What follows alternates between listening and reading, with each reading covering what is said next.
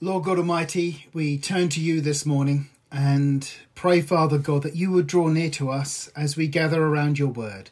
Lord, as we open it up and as we read it, we pray, Lord, that you would open up the eyes of our understanding to be able to see glorious things within your word.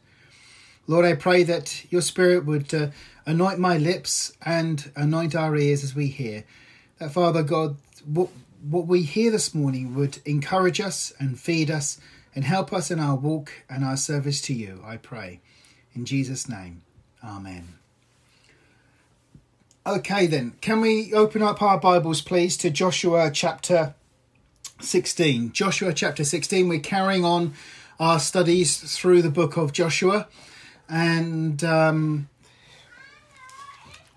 we're getting to the place where we are dividing up land, or rather Joshua is dividing up the land with the help of Eliezer, casting lots at the doorway of the tabernacle.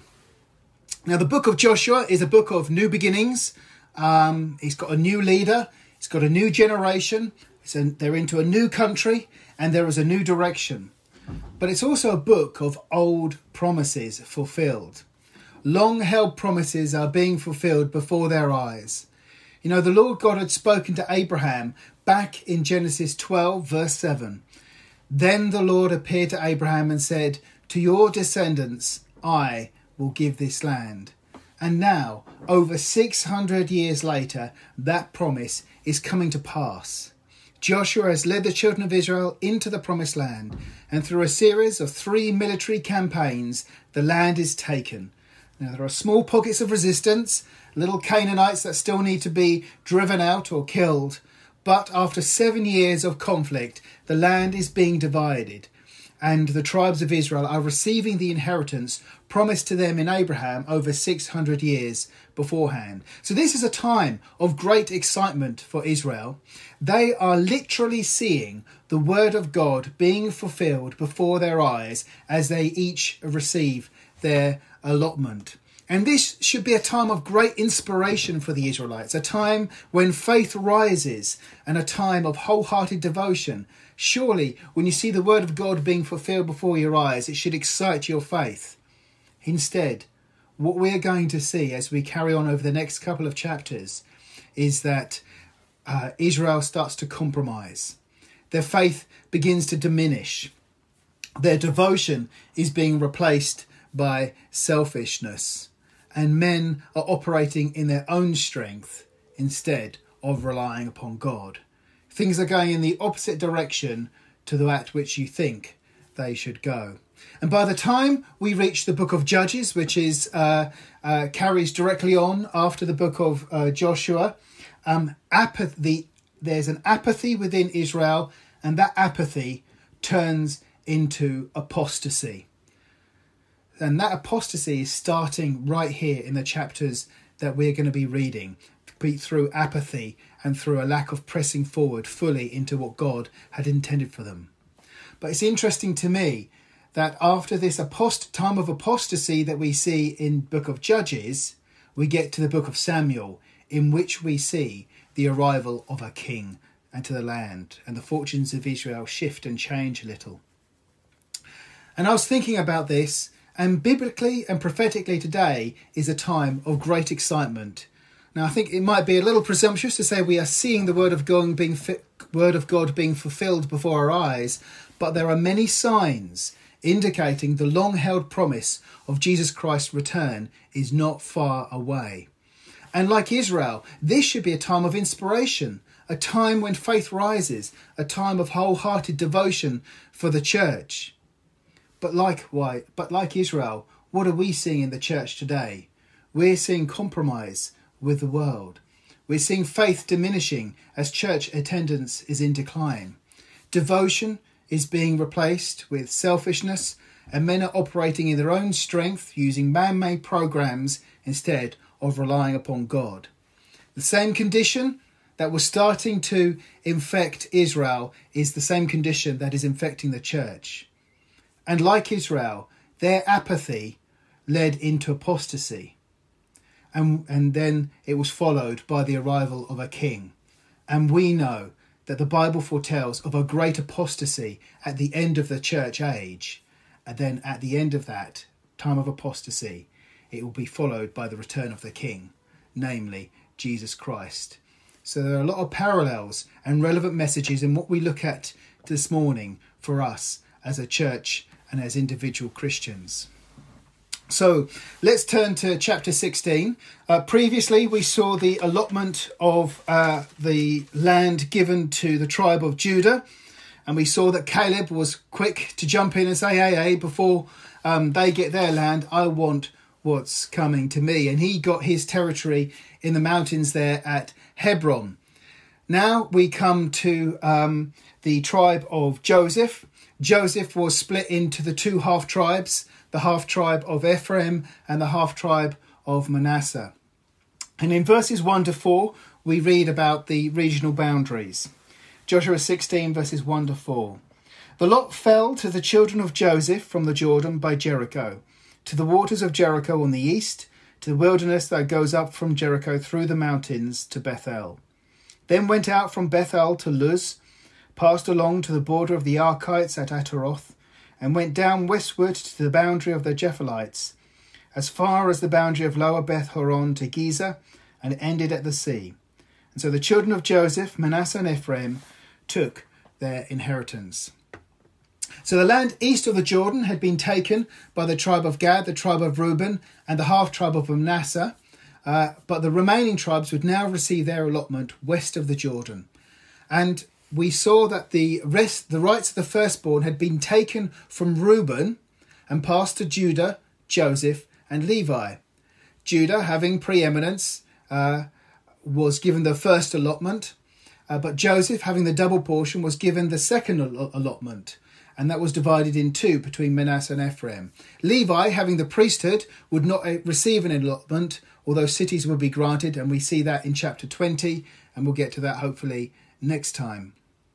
But here the regional boundaries are defined, and we see here the lot fell to the children of Joseph. The lot put the decision in the hand of God.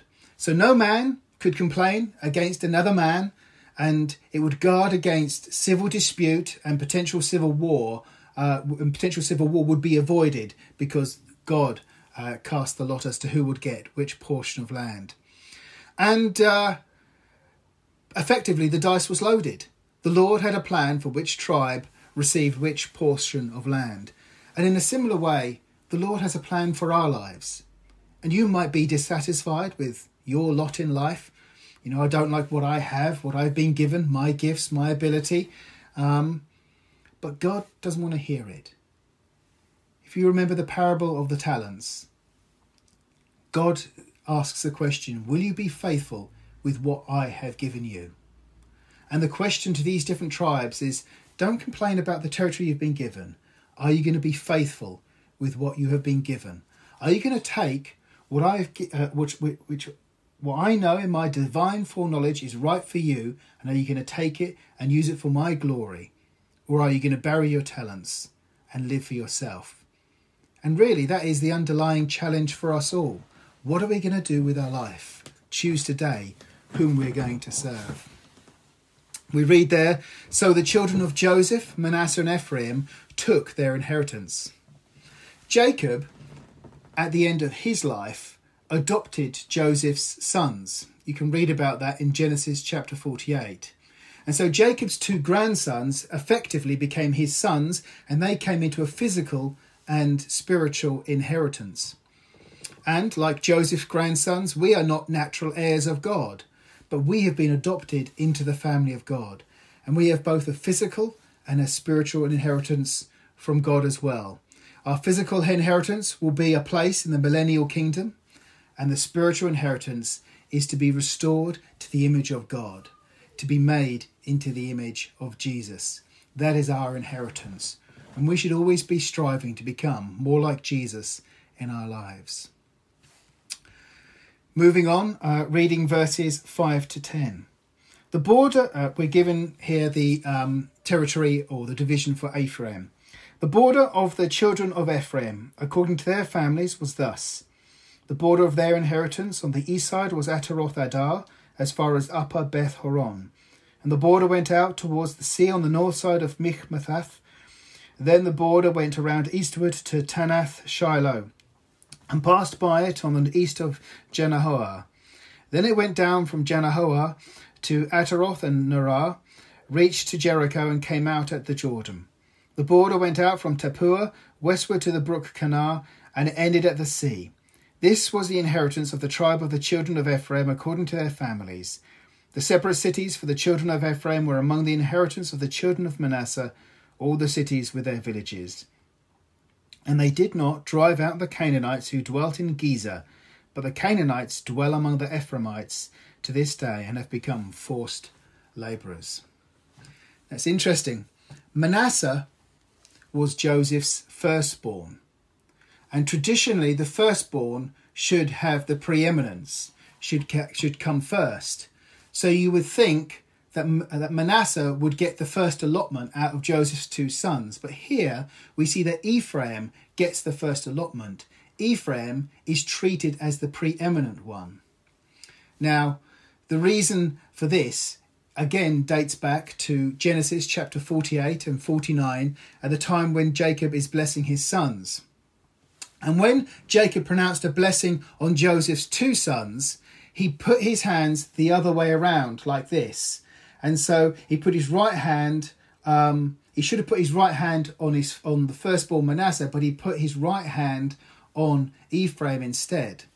And we read about that in verse 17 of chapter 48 of Genesis, when it says, "Now when Joseph saw that his father laid his right hand on the head of Ephraim, it displeased him.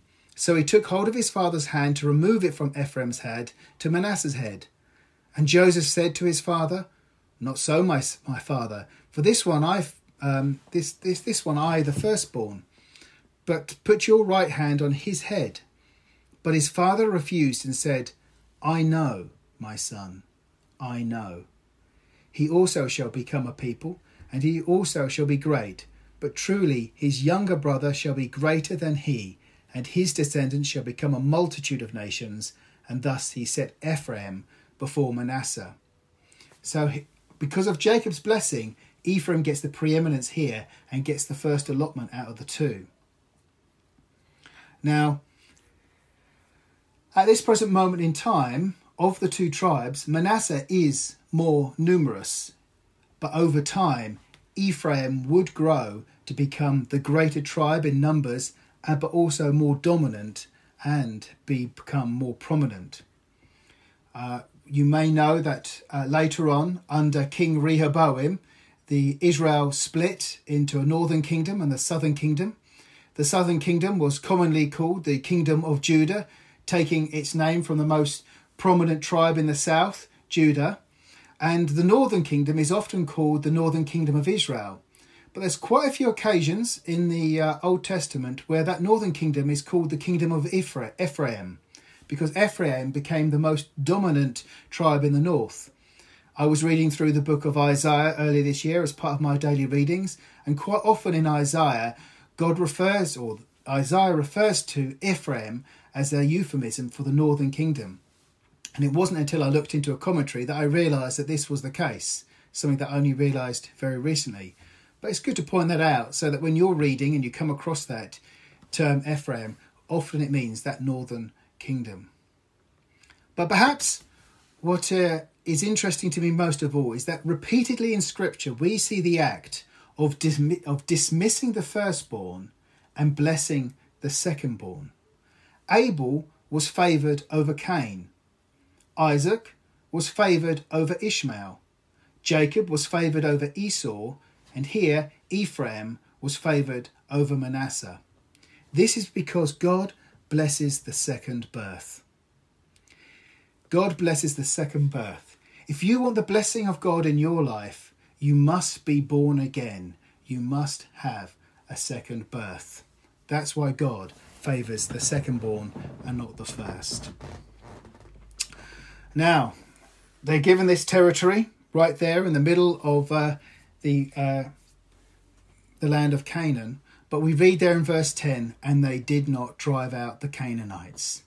A sad indictment against this glorious tribe. The Canaanites were not driven out, nor were they killed, but they were allowed to remain, and they became forced labourers. Now, you might think, well, at least that's something. They became forced labourers. But consider for a moment, if you can subdue a people well enough to make them your forced labourers, you can subdue a people well enough to drive them out or kill them. There was a choice involved here in not driving them out. There was a choice involved in making them forced labourers. And what we see here in Ephraim is compromise. Instead of full obedience, instead of pressing into the full inheritance, they think, well, we can manage our enemies. We can use them for financial gain. We can use them to help us live at ease. We'll make them our forced labourers. And so Ephraim fell foul to this sin of covetousness. Instead of slaying the enemy, the idols of money and pleasure crept in. We can make money from these people. We can live a little bit more at our ease because of these people. And we can become an Ephraimite Christian because we need to guard against compromise in our lives. It's easy for us to think that we can manage our sinful habits, the Canaanites in our lives, allowing the love of money or the desire for pleasure or living at ease to take a foothold in our life. And, you know, the enemy may be subdued now. You might think it's under control, choosing to live with that sin instead of dealing with that sin. But guaranteed, that enemy will rise up. The enemy will deceive you, and that enemy will contaminate you. Don't be like Ephraim. Don't compromise. Don't live with sin or try to benefit from sin. Ephraim, as I said, grew to be the dominant tribe of the north. But the influence of the Canaanite grew as the tribe grew.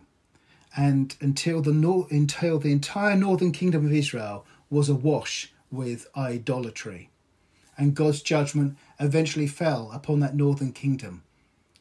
Don't compromise with sin in your life. It'll creep in, it'll take hold, and suddenly you'll find yourself awash with all manner of problems that you didn't think that you were ever going to have. Let's move on to chapter 17, and we move to the half-tribe of Manasseh. I'm going to read from verse 1. There was also a portion by lot for the tribe of Manasseh, for he was the firstborn of Joseph, namely for Machir, the firstborn of Manasseh, the father of Gilead, because he was a man of war. Therefore he was given Gilead and Bashan.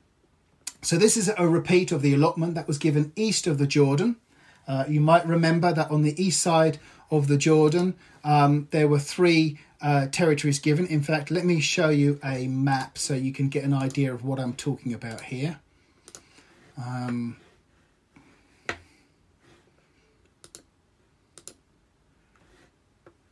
Can you see that there? There was the east side, Manasseh, and then there's a west side portion as well. Now, Manasseh, Gad and Reuben there on the east.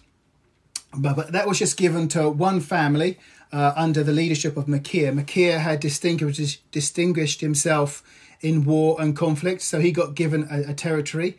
The same way that Caleb and eventually Joshua will be given a territory because of their distinguished themselves in war. Doesn't seem quite fair that they've got such a big territory there upon the east, but God knows better than I. I'm going to have to close that down briefly because I can't see my notes.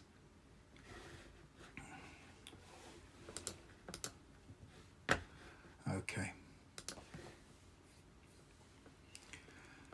Moving on and reading verses 2 onwards. And there was a lot for the rest of the children of Manasseh, according to their families, for the children of Abiezer, the children of Helek, the children of Azriel, the children of Shechem, the children of Hepher, and the children of Shemida. These were the male children of Manasseh, the son of Joseph, according to their families. But Zelophehad, the son of Hepher, the son of Gilead, the son of Machir, the son of Manasseh, had no sons, but only daughters.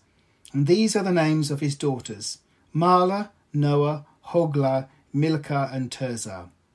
And they came near before Eleazar the priest, before Joshua the son of Nun, and before the rulers, saying, The Lord commanded Moses to give us inheritance among our brothers. Therefore, according to the commandment of the Lord, he gave them an inheritance among their father's brothers. 10 portions fell to Manasseh, besides the land of Gilead and Bashan, which were on the other side of the Jordan, because the daughters of Manasseh received an inheritance among his sons, and the rest of Manasseh's sons had the land of Gilead. And the territory of Manasseh was from Asher to Michmethath, that lies east of Shechem, and the border went along south to the inhabitants of En Tepuah. Manasseh had the land of Tepuah, but Tepuah on the border of Manasseh belonged to the children of Ephraim. And the border descended to the brook Kanah, southward to the brook. These cities of Ephraim are among the cities of Manasseh. The border of Manasseh was on the north side of the brook, and it ended at the sea. Southward it was Ephraim's, northward it was Manasseh's, and the sea was its border. Manasseh's territory was adjoining Asher on the north and Issachar on the east, and in Issachar and in Asher Manasseh had Beth-shean, and its towns, Ibleam and its towns, the inhabitants of Dor, and its towns, the inhabitants of Endor, and its towns, the inhabitants of Tanach, and its towns, and the inhabitants of Megiddo and its towns, 3 hilly regions. Yet the children of Manasseh could not drive out the inhabitants of those cities, but the Canaanites were determined to dwell in that land. And it happened, when the children of Israel grew strong, that they put Canaanites to forced labour, but did not utterly drive them out. So we went there through the allotment given to Manasseh, the definition of the borders and the territory and the cities within. But we had the interesting story in verses 3 to 4 about these daughters of Zelophehad. Now, although the allotment is given to the children of Manasseh, land was awarded to the male descendants only, the sons of Israel. The daughters of Israel would not traditionally inherit the land. And in an agricultural economy, land was the means of gaining an income. By working the land, the men would produce crops and derive income from that to support themselves, and thus the wives would get supported from the men's income. That was the system that was in place in Israel. Now the problem is that Zelophehad had 5 daughters and no sons, and thus ran the risk of losing an inheritance, a place in the land. But the daughters made sure they did not miss out, and they made sure that their father's name was perpetuated through them. Now this dates back to a plea that was made to Moses in Numbers 27. And I'm going to read Numbers 27 verses 1 to 4 to you to give you the background. We read, "Then came the daughters of Zelophehad. They stood before Moses, before Eleazar the priest, and before the leaders and all the congregation by the doorway of the tabernacle of meeting, saying, Our father died in the wilderness, but he was not in the company of those who gathered together against the Lord in company with Korah, but he died in his own sin. And he has no son. Why should the name of our father be removed from among his family, because he had no son? Therefore, give us a possession among the brothers of our father." And so here are these daughters coming and making their plea, their request before Moses. And Moses brought the matter before the Lord. And, having waited upon the Lord spoke and said, the daughters were right. And so back in the days of Moses, land was promised to these 5 daughters. And here, back in Joshua 17, we see that land is granted in fulfillment of that promise.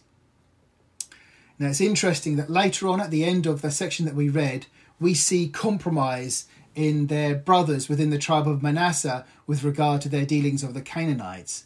But these women did not compromise.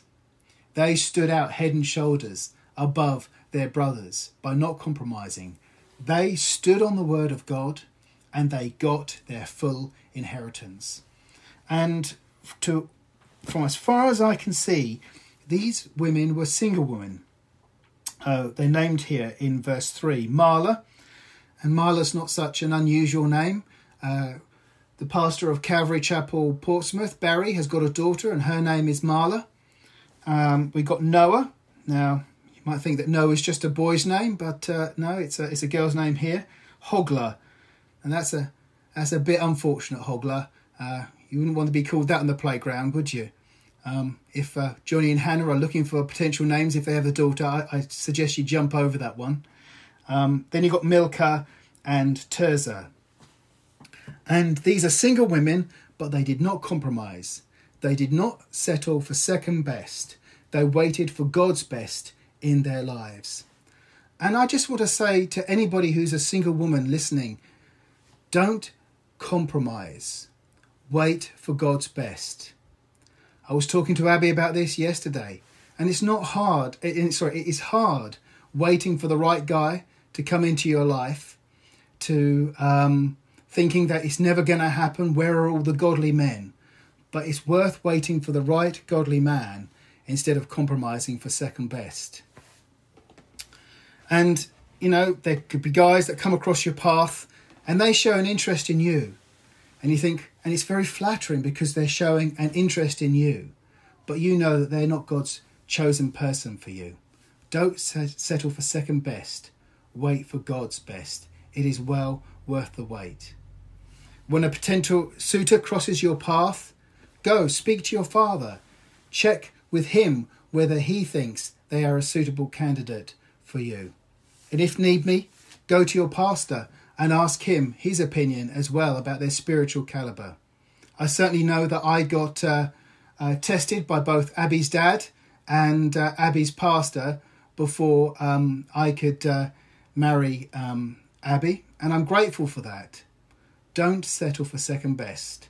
Be like these daughters of Zelophehad who didn't compromise. They pushed and got their full inheritance. But as I said, if we go to the end of the chapter, we read there in verse 12, not at the end of the chapter, so middle of the passage, verse 12, "Yet the children of Manasseh could not drive out the inhabitants of those cities, but the Canaanites were determined to dwell in that land." And so again, we see the same compromise and weakness in Manasseh that we saw in Ephraim. The text says they could not. And I can't help but feel as if this is the Manassites speaking, saying, oh, we can't drive them out. And, you know, self-delusion, it's a denial of the promise and the power of God. God said, wherever you put your foot, you can have that land. If they'd stepped forward in faith, boldness and courage, God would have given them the victory. But they got to the place where they persuaded themselves they couldn't do it. And it's amazing how easy it is to persuade ourselves that our sin problem, our Canaanite issue, is too big, too great for us to deal with it. I can't do it. I'd like to read to you Philippians 4 verse 13. You all know it. It says, I can do all things through Christ who strengthens me. We need to lay hold of that verse, and we need to meditate upon that verse and soak it deep in. I can do all things through Christ who strengthens me. Whatever the issue is that you are struggling with in your life, whatever area is proving problematic, whatever the Canaanite is that you're coming up against, you can do all things through Christ who gives you strength. God can give you victory. You need to believe that to step forward in faith. And when you step forward in faith, you will see the victory that God can bring. I'm not saying it's easy. It doesn't come without fight. I'm not going to say it comes without torture. But you can win a victory over those issues in your life if you step forward in faith. You know, Manasseh wanted to live at ease like his brother Ephraim. They're done fighting. Let's get some forced labour. Let's leave these cities occupied. But look at the character of the Canaanites. It says, but the Canaanites were determined to dwell in that land. When you're wrestling with sinful nature, with your sinful nature, there is a determination within that sinful nature to dwell within you. It doesn't want to give up the territory. Sin is determined to dwell in your life.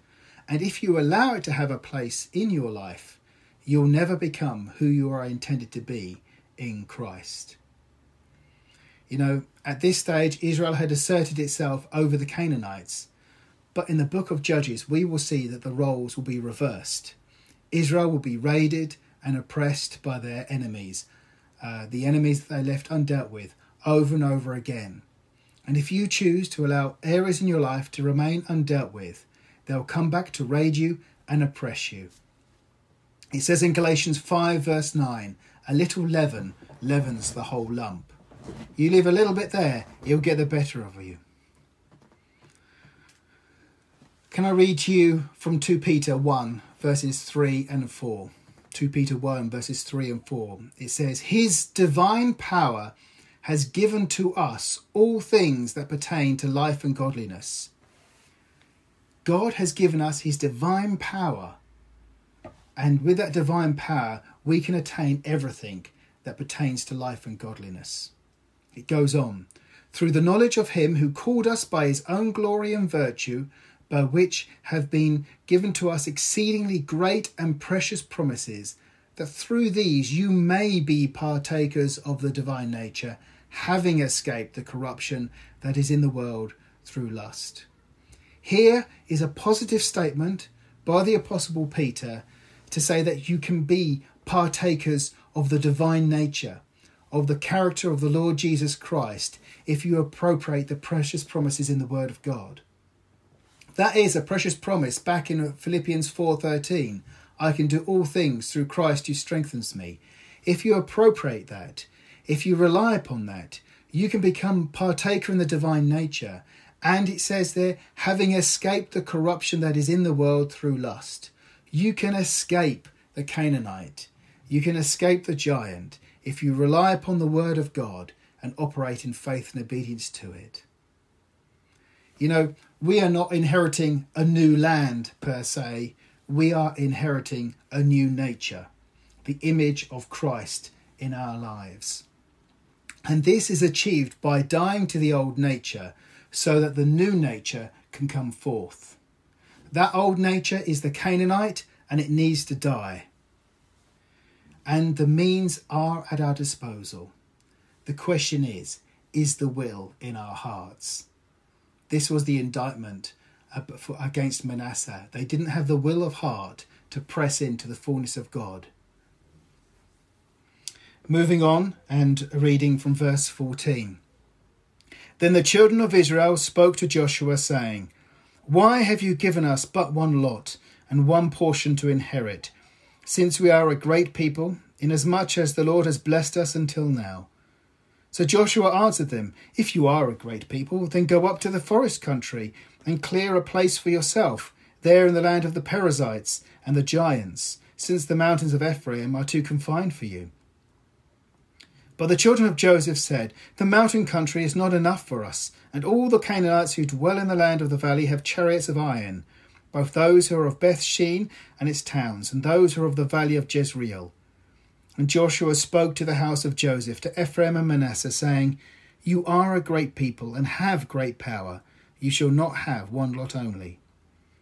But the mountain country shall be yours. Although it is wooded, you shall cut it down, and its farthest extent shall be yours. For you shall drive out the Canaanites though they have iron chariots and are strong.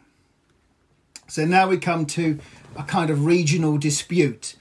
And here come the two half-tribes of Joseph, and they aren't happy with their lot. They want more land. They want more territory than they had been given. Why have you given us but one lot and one portion to inherit? Notice here, it's this. They're taking their complaint to Joshua. Why have you given us but one lot and one portion to inherit? It's almost as if they're taking it as a personal slight from Joshua. They're forgetting it was the Lord that allotted the land, not Joshua. If they had an issue, why not bring it to the Lord? This shows me that they are operating in the flesh, the fact that they're going to Joshua and not going to God.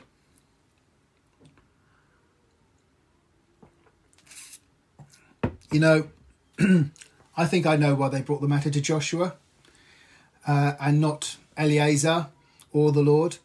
It's because Joshua was from the tribe of Ephraim. So they thought, well, maybe we can get some special treatment because Joshua, after all, he's one of us, isn't he?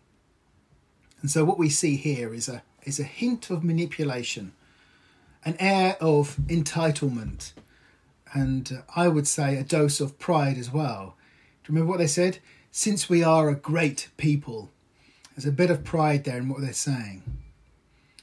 It should be noted that Ephraim are notorious for being a problematic tribe. Here we see they're creating problems for Joshua. In Judges 8, they created problems for Gideon. In Judges 12, they created problems for Jephthah. And in 2 Samuel 20, they created problems for David. So, Joshua's not having any of it. And he speaks to them in a very direct way. And and he says, if you are a great people, then go up to the forest country and clear a place for yourself there in the land of the Perizzites and the giants. So if you are such a great people, do something about it. Use your manpower, use your size, clear the forest on the mountain and get rid of the Perizzites and the giants. It's interesting to me. Giants always seem to dwell on the mountains, in the high places. I don't know quite why. But we know that Caleb killed 3 giants in Hebron, and Hebron is located in the mountains. And here we see that there are giants in the mountains of Ephraim. And later on, we're going to see that Joshua goes to dwell where there are giants as well. But Joshua says, be like Caleb. And Caleb went towards the fight. But here, Joseph is backing away. Go and take the land if you are so great, he says. But what happens? They come back with a second complaint. Oh, the mountain country is not enough for us, and all the Canaanites who dwell in the land of the valley have chariots of iron. I mean, what a bunch of Nancys. They come back and they say the mountain territory is not enough, and what's more, the valleys have Canaanites and they have chariots of iron. What they're doing is they're looking at the problem.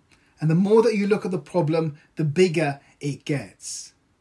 If they had looked to God, if they had looked with faith, the problem would have got into proportion and it would have been manageable. You know, it's a wonder Joshua could stomach their belly aching, to be quite honest with you. There's a quote by Benjamin Franklin. Benjamin Franklin was one of the founding fathers of the USA, and he's always a good guy to go to for quotes. He said, "He that is good for making excuses is seldom good for anything else." And that's pretty much the case here with Ephraim and Manasseh, it would seem. How different is their attitude to that of Caleb? They wanted easy land with no work and no effort, instead of taking God's promises and going out to take what God had given them. And you see this type of Christian in churches. They want the status, they want the position, but they don't want the crucified life. They want the recognition and they want the role, but they don't want the trials and affliction that God appoints to them to train them for such a role. There is no crown without a cross. And we've got to be prepared to go through the battle of crucifying self, of dying to self, if we're to come into the riches and the fullness of all that God has for us. And here we see the Ephraimites basically just not wanting the fight. Joshua must be sick of the lack of fight he sees in his tribesmen. And so he finally says, "You are a great people, and you have great power, and you shall drive out the Canaanites." He tries to instill some faith in them. That's in verse 17. He tries to instill some faith in them, to encourage them forward. Take what God has given you and use it, and God will make room for you. That is what he is saying. Take what God has given you and use it, and God will make room for you. Now, this is true for the Christian as well. Don't complain about how much less you have than your neighbour, but take what God has given you and use it. And if you take what God has given you and you use it, God will make room for you. When it comes to operating in the church, don't bemoan that somebody else has that role, that responsibility, or that gifting, or that position, or whatever it is you might covet. Take what God has given you and use it, and God will make room for you. Look at just what happened this morning. Isaac took his gift and used it by making a stop motion animation, and God made room for it in this morning's meeting. If you take what God has given you and you use it, God will make room for you. What has God given you? Okay. I'm going to go on to chapter 18, but there's not much to say on this. It's just more text, so brace yourself. Reading from verse 1 to 10. Then the whole congregation of the children of Israel assembled together at Shiloh and set up the tabernacle of meeting there, and the land was subdued before them. But there remained among the children of Israel 7 tribes which had not yet received their inheritance. Then Joshua said to the children of Israel, "How long will you neglect to go and possess the land which the Lord God of your fathers has given you? Pick out from among you 3 men for each tribe, and I will send them.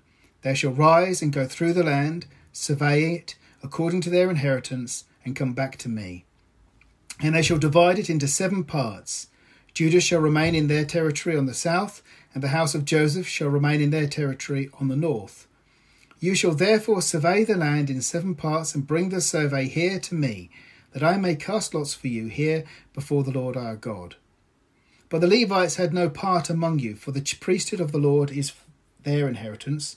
And Gad and Reuben and the half-tribe of Manasseh have received their inheritance beyond the Jordan on the east, which Moses the servant of the Lord gave them." Then the men arose to go away, and Joshua charged those who went to survey the land, saying, "Go, walk through the land, survey it, and come back to me, that I may cast lots for you here before the Lord in Shiloh." So the men went, passed through the land, and wrote the survey in a book, in 7 parts by cities. And they came to Joshua at this camping in Shiloh. Then Joshua cast lots for them in Shiloh before the Lord, and there Joshua divided the land to the children of Israel according to their divisions.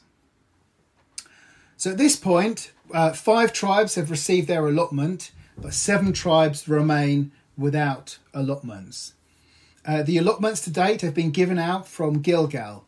Gilgal had been the base of operations, the headquarters for the Israelites ever since they came into the land, and it is where the 7-year military campaign was launched from, and it's where the tabernacle of the Lord had resided. Joshua now moves the tabernacle to Shiloh. Shiloh is sited in the territory of Ephraim, and in effect Shiloh becomes the national capital until David captures Jerusalem and moves the tabernacle there some 390 years, I think it is, later. Now Shiloh is a more central location, so it makes it easier for all of Israel to travel there to the tabernacle and to worship the Lord. Of course, there were 3 pilgrimage feasts, and it makes it much easier to observe if the place of the tabernacle is centrally located. So there is I do believe that God led Joshua to place the tabernacle here in Shiloh, to move the capital here. It's just not kind of like a selfish thing because he's from the tribe of Ephraim. And he's encouraging people to come to the Lord. He's encouraging people to look to God. And that is what we should be doing, always encouraging people to look to the Lord, to make it as easy as possible.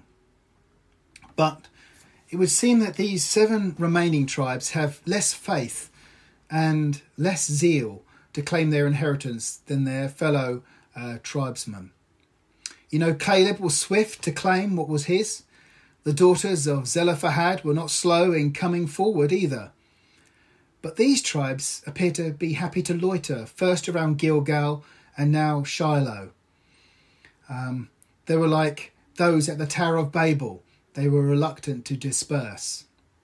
Proverbs 12:27 says, "The lazy do not roast any game, but the diligent feed on the riches of the hunt." Their fellow tribesmen had gone into their territory. They were feeding on the riches of the hunt. But here we see the lazy, and they're not benefiting from all of their endeavours yet. And Joshua challenges these 7 tribes. How long will you neglect to go and possess the land which the Lord God of your fathers has given you? He's basically saying, wake up, go out there and get what is yours.